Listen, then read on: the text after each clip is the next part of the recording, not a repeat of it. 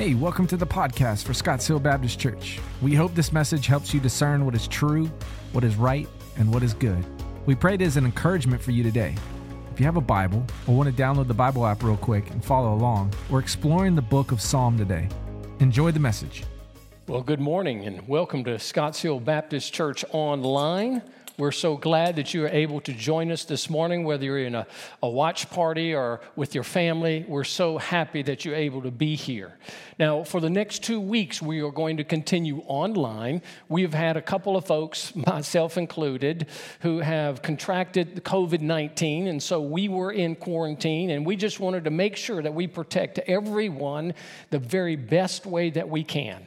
And so for the next 2 weeks, we're online. But then on August the 30th, we're going to be back live, and we want to encourage you to join us as we continue to meet online and live in our worship center. Now, today we're going to wrap up our series on Summer Playlist, but I want you to know that next week we begin a new series called Neighboring. You're not going to want to miss this series. It's a very practical series and helping us to know what can we do during this time to really be good neighbors and impact the communities that we live in. Several years ago, I read a story that I often have used in memorial services. And it's a story about an elderly saint by the name of Aunt Mert. Now, Aunt Mert goes by that name. The children in her church called her Aunt Mert. Everybody loved Aunt Mert. And Mert taught Sunday school for years and years. And every Sunday when Aunt Mert came to church, she would bring a bag of candy with her. And all the children would gather around Aunt Mert. And as they gather around, she would hand out the different kinds of candy. She was the person that would write cards and letters to people regularly to encourage them. She loved to talk about Jesus and missions, and often, even in her elderly days, go on mission trips. Well, one day, Aunt Mert called the young pastor, Pastor Jim, to her home. And Jim didn't think anything of it. He's often gone to her home because many times she wanted to talk to him about how can we do a better job at reaching our community? How can we go on broader mission trips? So he was anticipating all of that. And as he got to the home, she said, "Jim, sit down. I have some news for you." He sat down, and as he looked at her, she says, "I have the cancer." "That's right. The doctor says I have 3 months left to live." And Jim began to console her. "Oh, Aunt Mert, I'm so sorry." And she cut him off. She said, look, this isn't about me. So don't console me. Here's what I want. I want you here today so we can plan my memorial service. I want everything about my life and even my death to bring glory to Jesus. And so they began planning.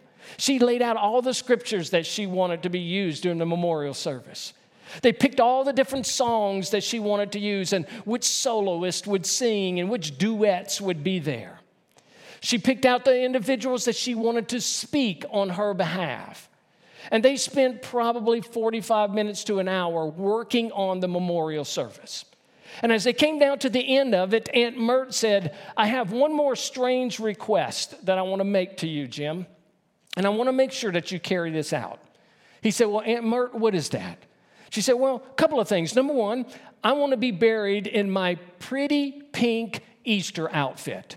You know that pink outfit that I wear every year for Easter is my favorite dress. Can you make sure that I'm wearing that?" He said, "Yes, ma'am." She said, "In my left hand, I want my old Bible. You know that tattered Bible that I carried for years and years is falling apart, and it's filled with notes and all kinds of outlines. Make sure that's in my left hand." He said, "Certainly will." And she said, "And in my right hand, I want you to put a fork." And she showed him the fork. He said, "Pardon me?" She said, "I want you to put a fork in my right hand." He said, "Well, Aunt Mert, I'm not sure I understand." She said, "Oh, Jim, you know how we have those fellowships all the time after church. We go down into the fellowship hall and everybody brings their favorite dish. Everybody's sharing their food. And at the end of it, they pick up the plates and they pick up the forks, but they leave you with a spoon. And if they leave you with the spoon, you know that you're going to have something like maybe banana pudding. You may have something like Jell-O, but it's not going to be something substantial. But when they take your spoon and they say to you, keep your fork, you know that something special is about to come. And when I'm laying in that casket, Jim, and when people are walking by in front of me and they see in my right hand a fork, and they ask, Jim, why does Aunt Mert have a fork in her hand? You tell them, because the best is yet to come. I love that old story because Aunt Mert was one of those individuals who had her eye in the present and an eye in eternity. The Apostle Paul lived the same way. In Philippians 1:21, you know this passage well. The Apostle Paul had this as a mantra of his life. He would often say, to live is Christ, and to die is what? Completed. To live is Christ, and to die is gain. The Apostle Paul understood that he was in two places. One place was in the reality of where he was now, and the other place was secured for him for the future. And Paul did not shrink back from the culture. He didn't hide in a monastery. He lived life every day with incredible passion and joy for the Lord Jesus Christ. To live is Christ. But Paul also knew this, that to die is gain, that the best is yet to come. And no matter how wonderful this life in Christ is on this planet, the best is still yet to come. The Apostle Paul would write later in 2 Corinthians chapter 4, verse 17, for this light momentary affliction is preparing for us an eternal weight of glory beyond all comparison. No matter what we face here, pales in comparison to what you and I in Christ are going to experience for all of eternity. You know, I read a statement the other day that I thought was really striking. The statement said this: Christians spend more time praying for sick saints, keeping them out of heaven, instead of praying for lost people, getting them into heaven. And I thought, wow, there's some truth to that. Because it seems to be that we're living in a time that people are so afraid to die. I've never seen believers so afraid to leave this life. But to live this life for the glory of Christ prepares us for better things to come. As we conclude our series today on the summer playlist, we're going to land on Psalm 16. And for many people, Psalm 16 is a very favorite passage. It's a passage that my wife loves, and I've come to love Psalm 16.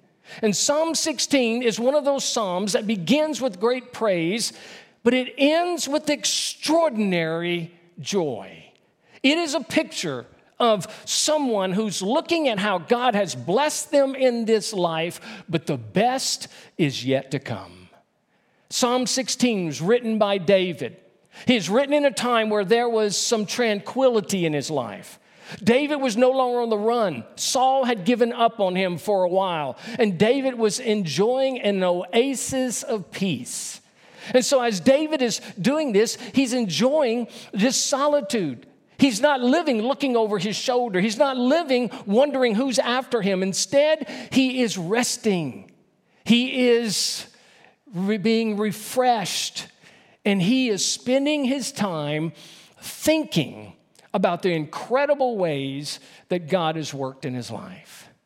So if you have your Bibles, and I hope you do, Psalm 16, beginning in verse 1. David writes these 11 verses under the inspiration of the Holy Spirit. Preserve me, O God, for in you I take refuge. I say to the Lord, you are my Lord. I have no good apart from you. As for the saints in the land, they are the excellent ones, in whom is all my delight. The sorrows of those who run after another god shall multiply. Their drink offerings of blood I will not pour out, or take their names on my lips. The Lord is my chosen portion and my cup. You hold my lot. The lines have fallen for me in pleasant places. Indeed, I have a beautiful inheritance. I will bless the Lord who gives me counsel. In the night also my heart instructs me. I have set the Lord always before me. Because he is at my right hand, I shall not be shaken.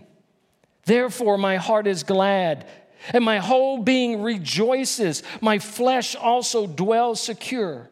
For you will not abandon my soul to Sheol, or let your Holy One see corruption.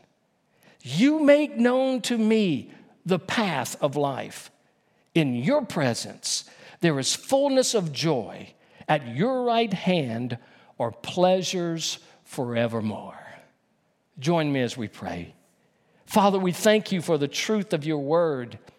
We thank you, Father, that you have given it to us to teach us what to do when we are in times of maybe a respite. Maybe we're in a lull.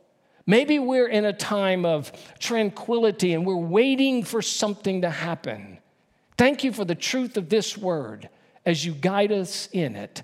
In Jesus' name, amen. You see, David is enjoying this tranquility. And in the midst of this tranquility, he thinks about three things. This psalm is broken into three sections, verses 1 through 4, 5 through 8, and 9 through 11. And each one of those, David is spending time during this rest thinking about God. Now, that's a perfect thing for us to do in these days because many of us are restless. I was last week, 10 days of quarantine forced me to do nothing but to think. And during those days, God refreshed my own heart. And many of you are in this time. Maybe it's like a lull. Maybe you're between jobs and you're wondering, what should I be thinking on? Maybe you're waiting for this pandemic to just end and we don't have to wear a mask anymore. Maybe all of this is getting heavy on us and we're losing sight of a godly perspective. Let this word encourage us today. Because David tells us we're to think on three things. And these three things get better and better as we get down to the end of the psalm. Here's the first thing David reminds us of. Always reflect on the greatness of God. No matter what we're going through, no matter what circumstances there are, God's calling us to reflect on his greatness. Verses 1 through 4, David reflects on the greatness of God in a number of areas in his life. He says, "Preserve me, O God, for in you I take refuge. I say to the Lord, you are my Lord. I have no good apart from you." He goes on. "As for the saints in the land, they are the excellent ones in whom is all my delight. The sorrows of those who run after another God shall multiply. Their drink offerings of blood I will not pour out or take their names on my lips." As David is reflecting on the greatness of God, he is looking to see God in his life in at least three areas. And here's what he tells us. He says, look for God in his power and his presence. As we're going through our days, we are to consciously look for the presence and the power of God. That's what David did. Matter of fact, when he says this in verses 1 and 2, David uses three different names for God, and each of those names is significant. In the English, we don't see this, but in the Hebrew, we do. He begins, "Preserve me, O Elohim," the word God. Every time you see God in the Old Testament, it's the word Elohim. Elohim is the creator God. He's the powerful God. In the beginning, Elohim created the heavens and the earth. And so God's power is walking with him. "For in you I take refuge. I say to Yahweh." Anytime in the Old Testament you see the word Lord all in caps, it is the name of God. That's his covenant name. David not only recognizes the power of God, but he sees the person of God, intimacy, closeness with him. It's like if you know somebody or you don't know a person and you say, "Hey, sir." That's kind of an impersonal title. But if you know that individual and you say, "Hey, Bob," that's more intimate. And that's what David is doing here. He's just not calling God Sir or Lord. He's calling him by his covenant name, which is a personal relationship with him. Then he says, you are my Adonai. Anytime you see the word Lord with the first letter in cap and the rest of it in lowercase, it's Adonai. It means this, that love and protection are walking with me. So here's the picture. David is looking for the power and the presence of God everything around him. No matter what he encounters, he sees God's power, that the creator of all life is there with him. He sees the personal God who knows him intimately is walking with him. And the one who is love and strength is the one who surrounds him. The picture is this: David is completely hemmed in his relationship with God. There is nothing that can get to David that does not first come through the Creator, through the personal God, through the one who loves him and protects him. This same Trinitarian God is our God. And in the New Testament, he's revealed by his attributes and his name and his character. He's the Father. And in the Father, he chose us in him from the foundation of the earth, and we are in his hand, and no one can snatch us out. As the Son, he is the Redeemer who died on the cross for our sins, rose on the third day, seated at the right hand of the Father, and he intercedes for us even now.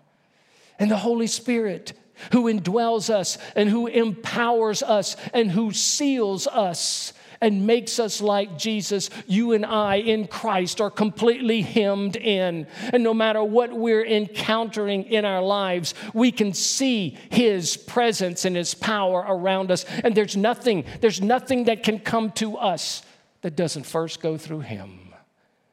So look for God's power and presence. But David said there's a second thing of greatness we should look for. We should look for God in his people. I love this. David says, as for the saints in the land, they are the excellent ones, in whom is all my delight. David looked to the people who were his friends, the people of God who were his partners. And David had many, many friends and many partnerships. He had 30 men who would fight for him. Of the 30, he had 3. And those 3 would give their lives for King David. And David understood that he wasn't living this life alone. In fact, this is what we need to understand about the Christian life. The Christian life is not a solo act or a monologue. You and I are not in this world serving Christ alone. The Apostle Paul tells us in Romans chapter 14, verses 7 and 8, for none of us lives to himself, and none of us dies to himself. For if we live to the Lord. And if we die to the Lord. So then, whether we live or whether we die, we are the Lord's. And here's the thing. God has given us friendships.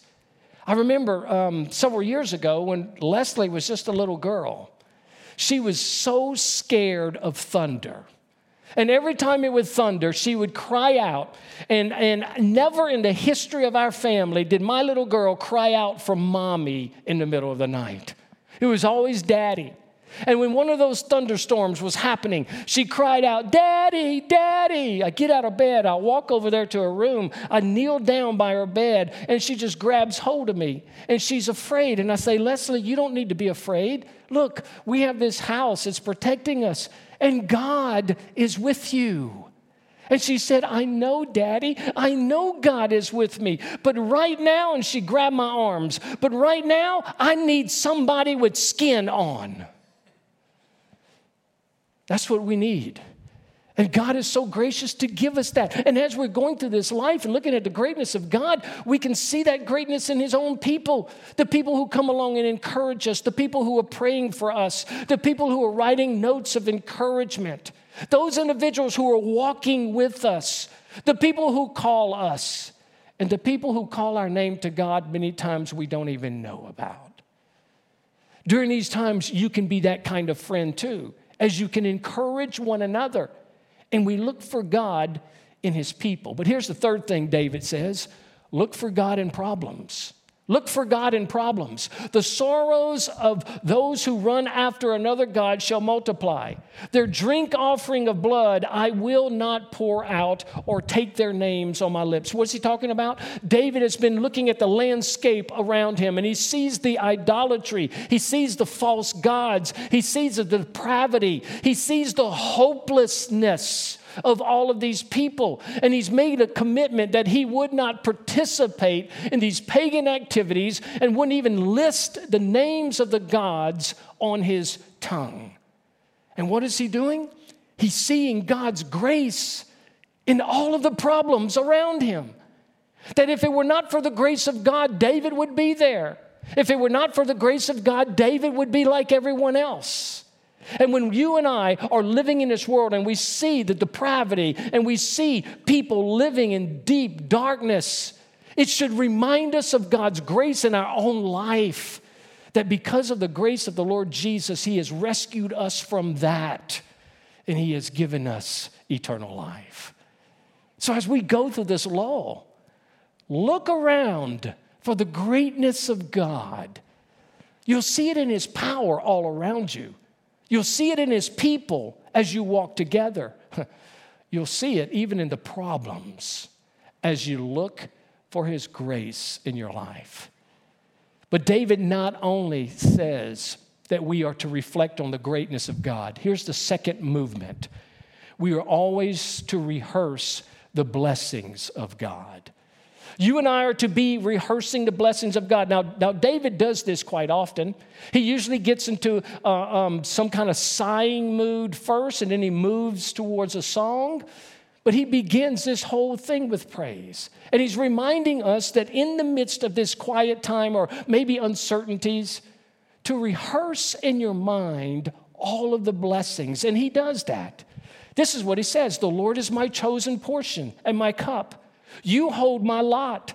The lines have fallen for me in pleasant places. Indeed, I have a beautiful inheritance. He goes on, I bless the Lord who gives me counsel. In the night also my heart instructs me. I have set the Lord always before me. Because He is at my right hand, I shall not be shaken. There are 4 things here that David is looking to. And he says we are to look to. As we are rehearsing the blessings of God, let's look for these things. First, look for God's providence.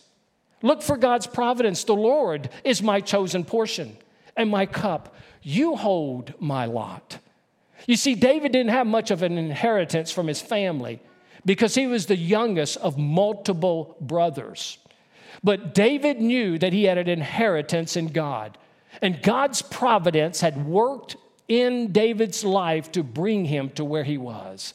Now, providence is not God pulling the strings and making everybody do certain things so He accomplishes His will. That is too simple.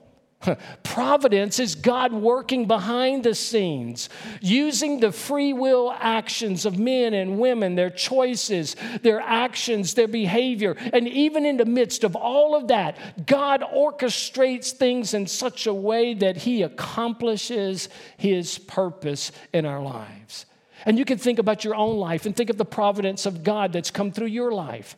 I think about God's providence in my salvation. I was raised in a home that was not Christ-centered. But when I was in 6th grade, by the providence of God, I had a coach who, for the first time in my life, I heard the gospel of Jesus Christ. When I was in high school, it was the providence of God that He put a young man by the name of Terry Mitten in my life and began to share with me about Jesus. It was the providence of God that Danny LeBlanc became my friend, and he invited me to a Baptist church. It was the providence of God that Brother Lucas was preaching a message, and that night I surrendered my life to Jesus Christ. That's just with my salvation. And you can think of the providence of God and how He constantly is at work in your life. And what an incredible blessing. There are no such things as luck or coincidence. It is God's purpose and His plan in working out in us. Look for God's providence. But secondly, look for God's pleasure. He says, the lines have fallen for me in pleasant places. I love this. This has been kind of a scripture for my life. Because for me, things have fallen in good places. David is saying, hey, everything's just fallen in line. That's God's pleasure. And because of God's pleasure, God has given him sweet boundaries. And he can enjoy all the things of life. And we can experience the same thing. We can think about how our own lives have fallen in good places. I remember when I came into ministry, I prayed, I said, Lord, my prayer is this, is that you would give me a small church to pastor, that I would learn to love people and lead people. Then you would lead me to a larger church, and I would fall in love with those folks, and I would spend all of my days there shepherding those people and retiring. Before I even had my first pastorate, that is exactly what God has done. And for me, my lines have fallen in good places. Now, sometimes when we go through dark times and difficult times, because we all do, we tend to lose perspective of that. A pity party will always shade the perspective of God's blessings. But when we constantly remember God's pleasure in our life, it reminds us of those blessings. But here's the third thing. Listen for God's promptings. David says, when you're going through these times, continue to listen to the promptings of God. He said, I bless the Lord who gives me counsel. In the night also my heart instructs me. He gets his counsel from the Lord. And I want to say something, that God loves for his people to come to him with questions. We see in the Old Testament, in Jeremiah 33:3, God says, call to me and I will answer you and show you great and unsearchable things that you do not know. We see that God wants us to come to him.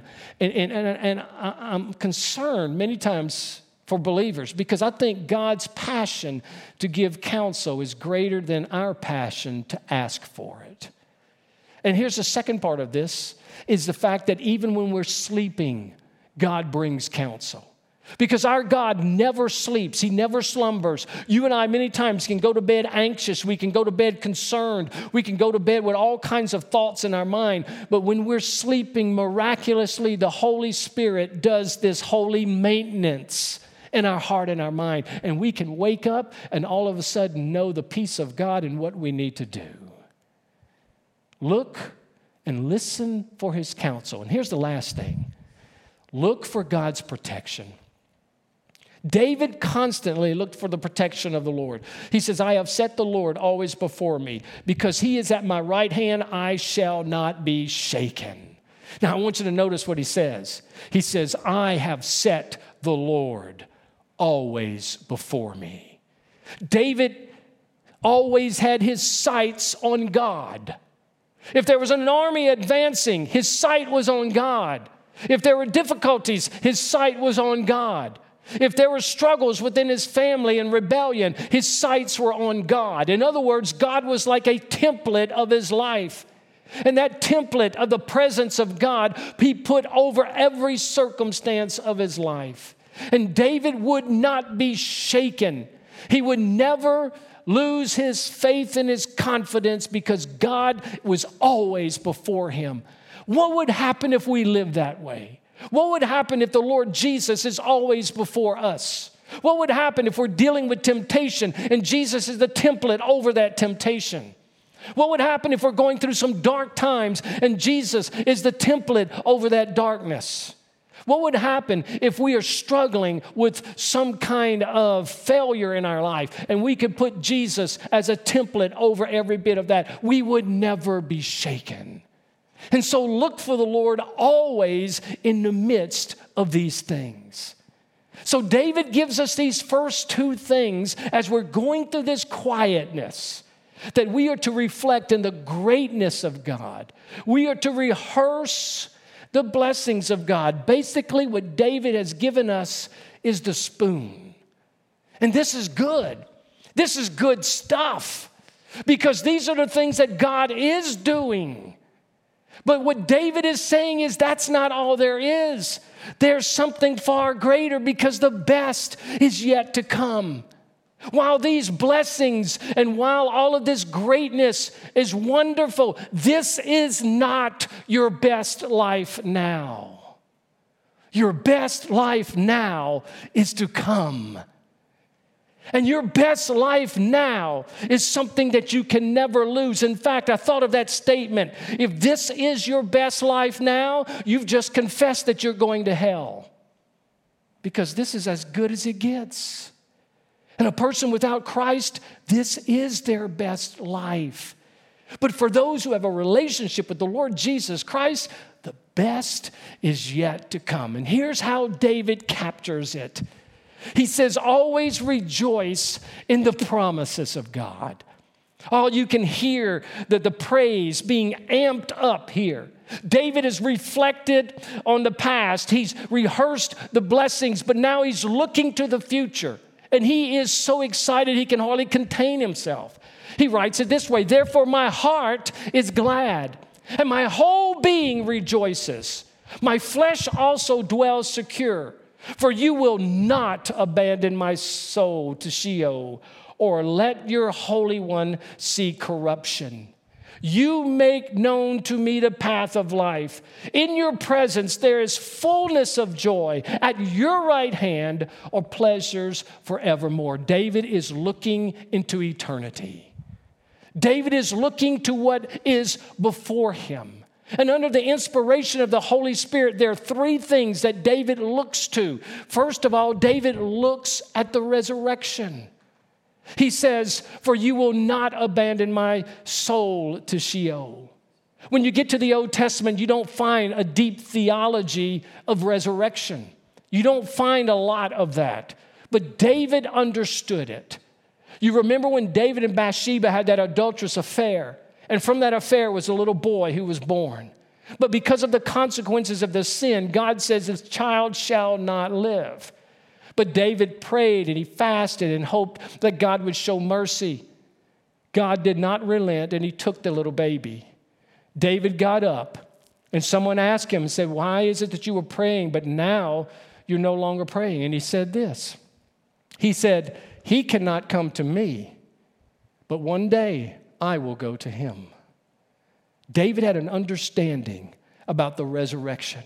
David had a glimpse of something far beyond this life. David had an understanding that there was more to life than everything that he experienced here, because the Holy Spirit allowed him to get a glimpse of something that is before him. Now, if that's not great enough, not only did he look at the resurrection, but he has a look at the Redeemer. He goes on, or let your Holy One see corruption. This is incredible. Who is the Holy One? The Holy One is not David. David never refers to himself as a Holy One. David only refers to himself in lower means, such as a flea or a dog or something like that. The Holy One represents the Lord Jesus himself. David understands fully that not only is there a resurrection, but there is a Redeemer who is the resurrection. And as he looks into the future, he can see the reality that Jesus will die, he will be buried, but his body will not be decayed. And if you go and look at Old Testament teaching, prophets held to this as a messianic psalm. Scribes and priests understood that this was speaking of the future Messiah. And David, we don't know what he saw, but he had a glimpse of the reality of a risen Lord. And we see that even when Peter preaches his first sermon on the day of Pentecost, he uses this very psalm to describe the resurrection of Jesus Christ. And 5,000 men come to faith in him that day. And then we see that also Paul also in Acts chapter 13 says that David died and he was buried and his body saw decay. But the Holy One was resurrected and his name is Jesus. So here's the wonderful thing. David sees a picture of the resurrection. He sees a picture of the Redeemer the resurrection and the life. And here's the third thing he looks at. He looks at a relentless joy. There's a relentless joy. You make known to me the path of life. In your presence, there is fullness of joy. At your right hand are pleasures forevermore. David not only saw the resurrection and he saw a glimpse of the Redeemer, but David also saw the path to life. He didn't say he made known to me a path. He didn't say he made known to me several paths. Many times when David is writing about the path of God, it's always in the plural. But here it's singular. There is one path to fullness of joy. There is one path to pleasures forevermore. There is one path to a resurrection. There is one path to eternal life. And that one path is the Lord Jesus himself. And so for the child of God, we might be living in a day where we can say, boy, things are good. They really are. We see the power and the presence of God around us. We can see the blessings in our lives, and they're good, but they're not the best. Because of a relationship with Jesus Christ, the best is yet to come. The fullness of joy is the kind of joy that cannot be explained. It's super abundant to overflowing. The pleasures forevermore are not shallow earthly pleasures that you and I experience. They're going to be the kind of pleasures that you and I cannot even describe. I love the way the Apostle Paul, again, he writes in 1 Corinthians chapter 2. For those who are in Christ, he says, what no eye has seen, nor ear heard, nor the heart of man imagined, what God has prepared for those who love him. And then we turn to Revelation, as John writes, chapter 21. And we get a glimpse of heaven. And I heard a loud voice from the throne saying, behold, the dwelling place of God is with man. He will dwell with them, and they will be his people. And God himself will be with them as their God.